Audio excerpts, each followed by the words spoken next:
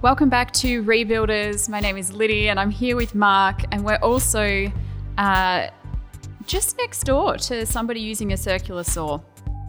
Which is always good when you're doing a podcast. But I guess this is an illustration that we're connected to everything. So, smooth. Our Yes. connected world.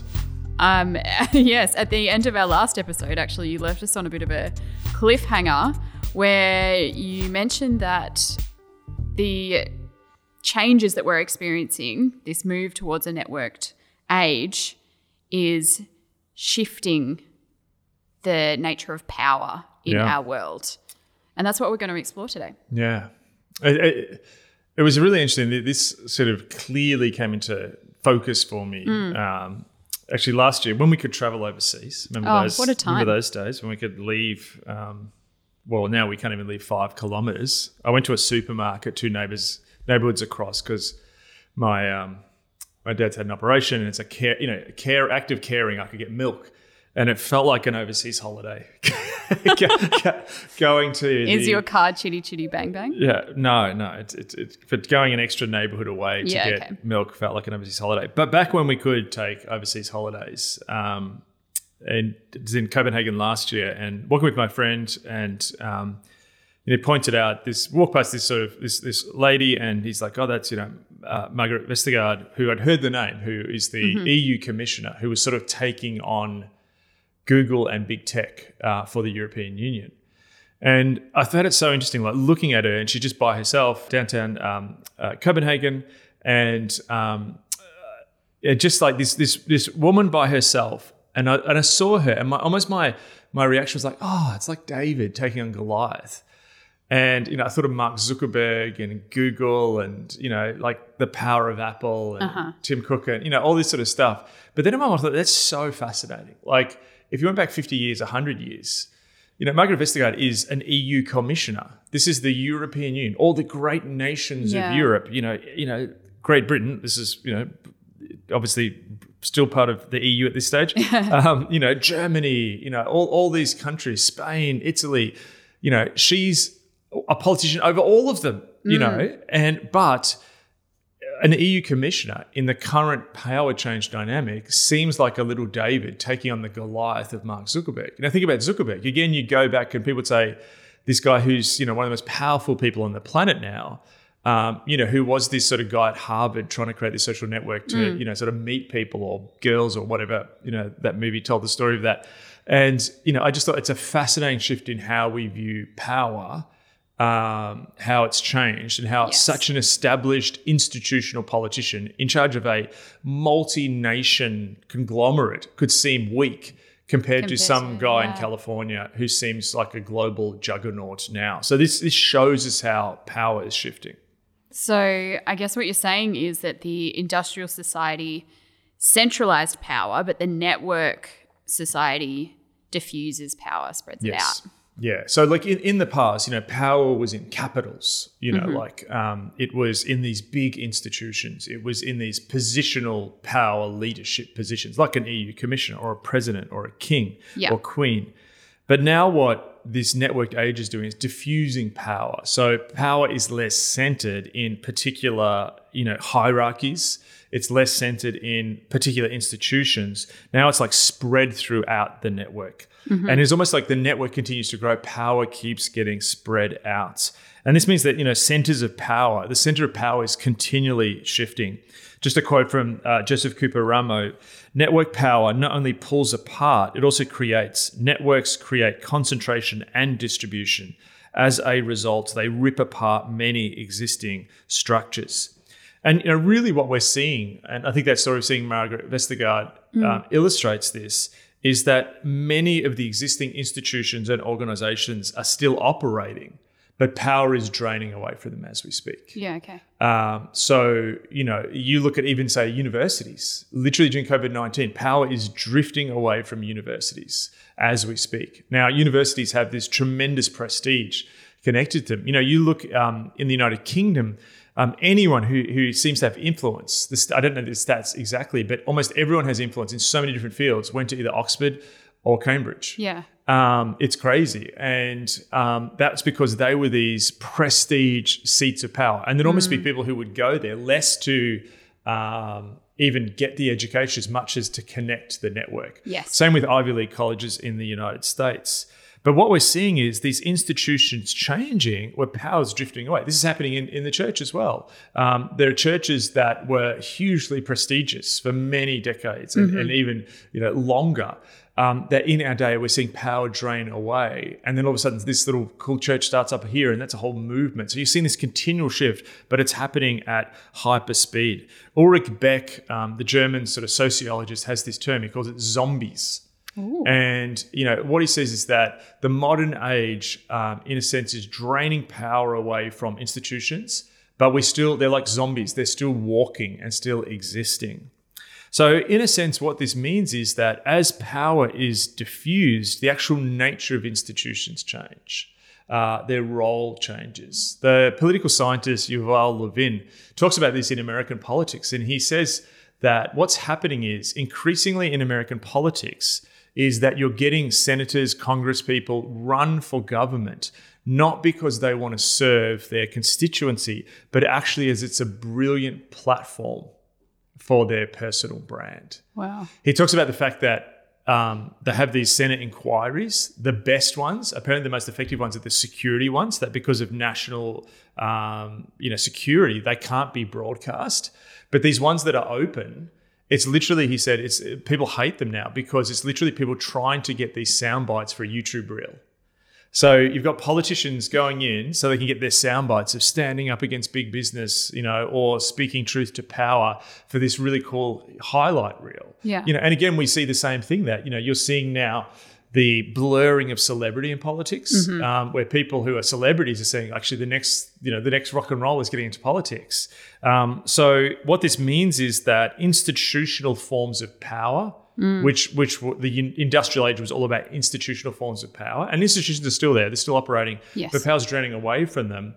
Increasingly, power is around platform. Platform is being known and seen and an influential player within the network.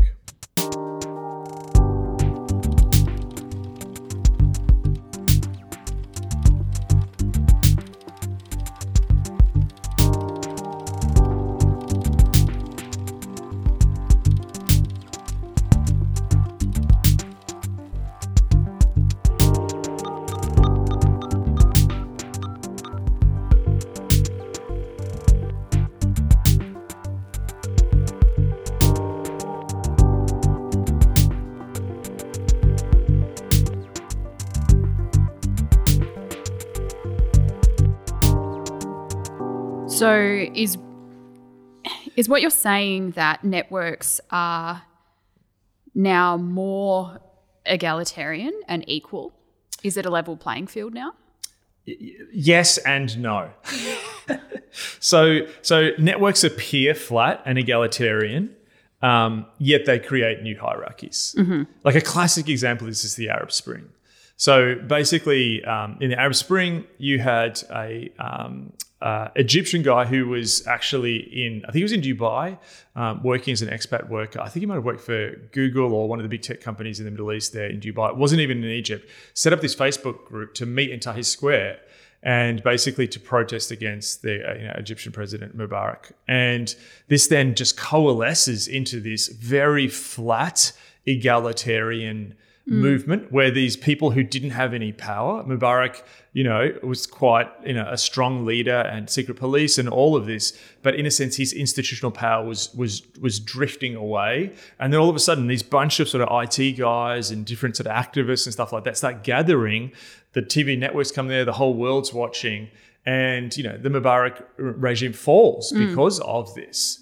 But then what's really interesting is that into that space, then you have the emergence into this empty space of another power source, which is already pre-existing in Egyptian society, which is Ikhwan or the Muslim Brotherhood, who all of a sudden then are able to then, in that network, become like a new hub. They were a pre-existing hub who got more powerful, and then they took the presidency. And eventually actually were removed because a lot of Western governments and others didn't like the Muslim Brotherhood running Egypt. So you see two things happening in that. First of all is that there is this dynamic where it makes things flat, yet also it also creates new hierarchies. Now, what's really interesting is these new hierarchies are hard to define, yet they're keenly felt. And what this does is this creates this tension which drives cultural clashes. You think about in the north of England, there's these cities which were proud industrial cities or coal mining cities. They had an identity. They were part of the global economic trade, supply chains. And all of a sudden, decisions are made elsewhere. And then you've got these new financial elites or perhaps people in the sort of creative industries in London. And all of a sudden, there's this shift of power from cities which perhaps had industrial power in the industrial age, now to people who got MacBooks and rocking around in jeans in some cool studio in Shoreditch in London, and people are frustrated by this. They're frustrated by I've lost power, but I don't know how and where's it exactly gone. It's those people over there. So there's this constant sense that power is moving around. Yeah, there's something intangible about it. Totally, and when you actually look at what they discovered is when scientists were looking at the science of networks, is what they discovered is there's sort of two types of, there's an evolution that networks go through. So for example, they begin as very flat and egalitarian, but then eventually this natural hierarchy, or some people call them aristocratic networks, emerge, in which highly connected hubs become powerful. And really, this is the story of the internet. You think about the early internet was like a Wild West. These sort of San Francisco tech utopians who created this really flat world. And I remember like early on, I had one of the sort of first sort of Christian websites with a mate who was a tech guy, who created this website, really early on into the internet. And, you could just talk to anyone. I remember there was an author. Here's his email. I just started talking to him, and we had people talking to us. There's this really flat reality. There wasn't a bunch of money being made. It was almost like a hobby. But you think about now how what they did. Like you think about print media. Print media is the old institution. Yes. These things like the Washington Post and so on. The Washington Post, effectively almost went bankrupt, but then got bought by Amazon. Yeah. So really now Facebook is far more powerful than any of, the Times of London or the New York Times or the Washington Post or whatever. So you see this dynamic. So you had these former centers of power, these big print media, and then it got flattened. But now Facebook, Google, Instagram, which is part of Facebook. But, there's this shifting. So it's like the move from the Wild West of the early internet, which was egalitarian and flat, now to the big tech giants. You've got people like Joe Biden, part of his platform is like to sort of break these up and restrain their power. You sort of said a similar thing when you were talking about the emergence of the printing press back in episode 1. It's that same path of like an egalitarian, everything's flat, but then slowly it builds into centers of power again. Totally. So there's a natural progression, and I think we're living through that, and then you see, even the fact that you go from, what's amazing is, I've got early 90s like internet books and they're talking about how like, this is going to bring governments down, and the fact that you can see everything, like governments and power is just going to be ripped out, and we're now these stateless cyber citizens, and it's the end of despots.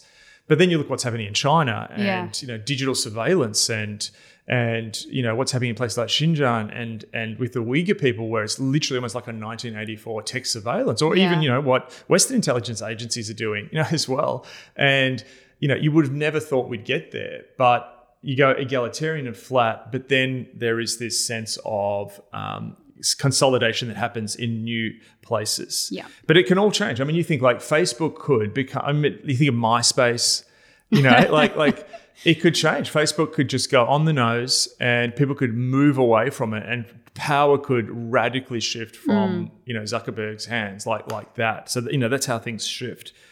So in a sense, the industrial hierarchical society gained power by consolidation and centralization.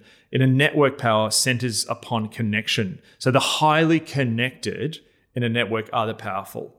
And so that's why the switches, the hubs between networks are particularly powerful. And just a quick point on that. That's why also what's happened is you've seen this move in our worlds where the politics has often become between the people often in the rural areas and people in big cities. Yes. Or people in former industrial areas. So in Britain, a large element of Brexit was people in the north, people in the forgotten industrial heartlands, people in rural areas feeling that London now was the hub.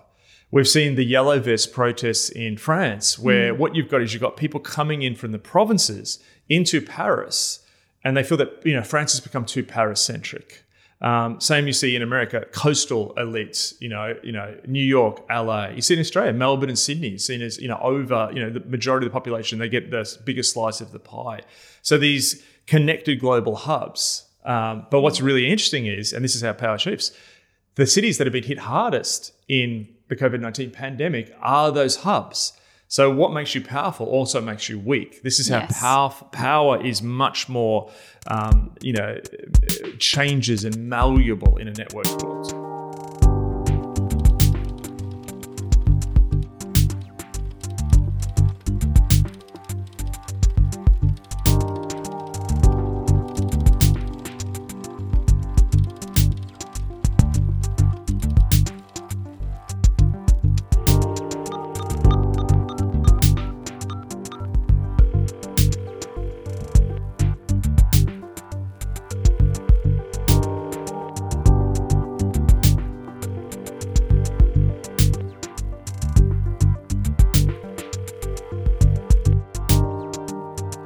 So obviously this has huge implications for people who are trying to lead at this time.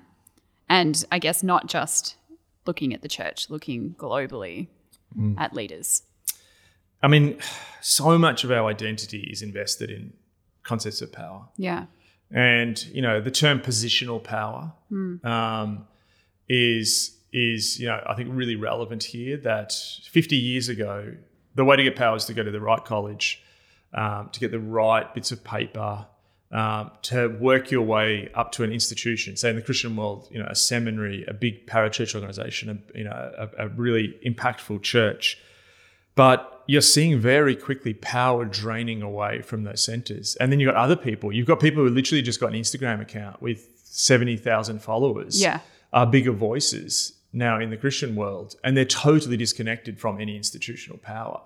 So if your identity is invested in these senses of power, you're either having power drained away from you, which really brings your identity into question, or you're building an identity which is around platform and could disappear like that, and is actually more about being known and seen than necessarily biblical understanding of power, which is actually spiritual authority.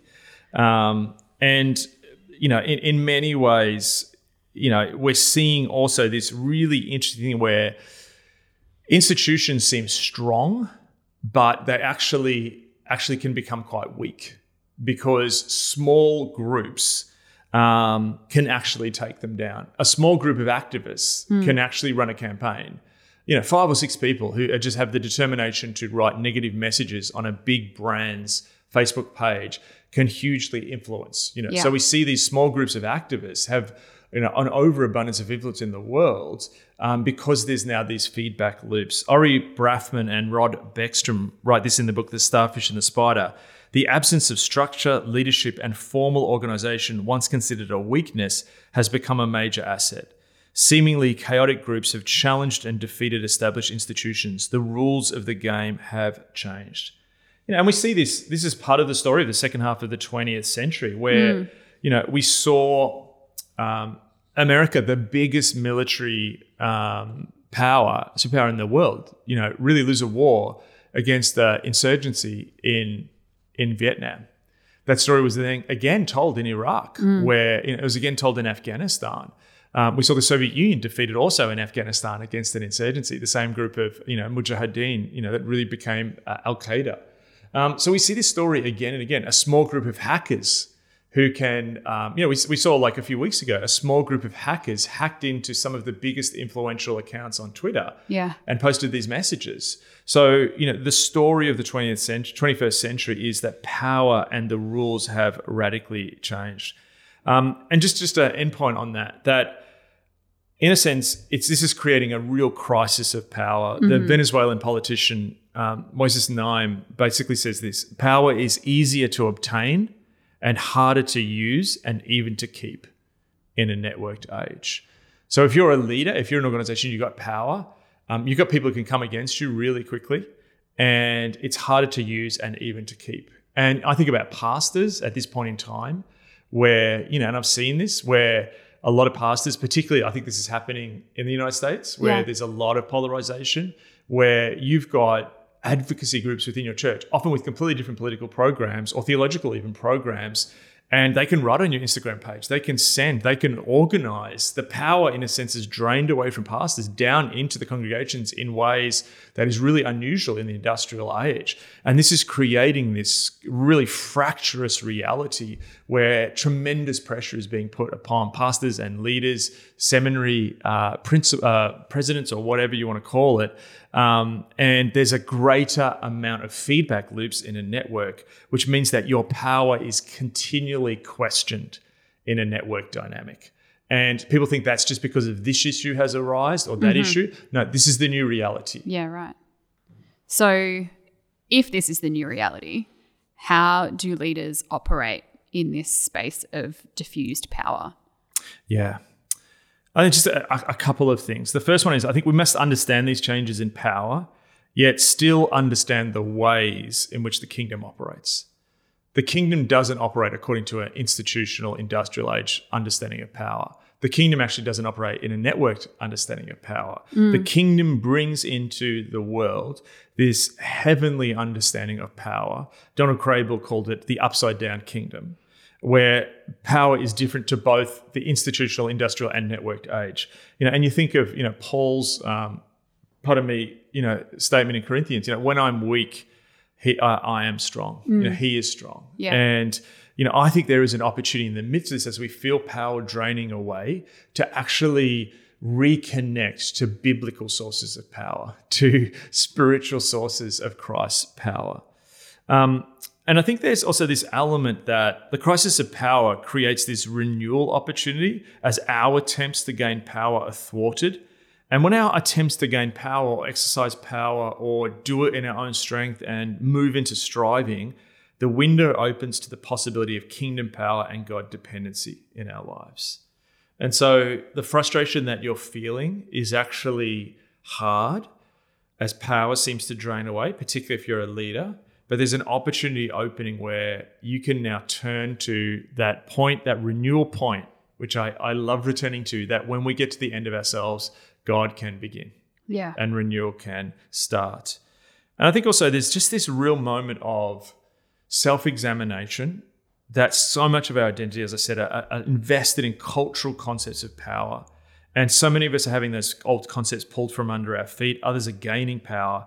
But when our identity is subverted, the possibility of taking on Christ's identity increases.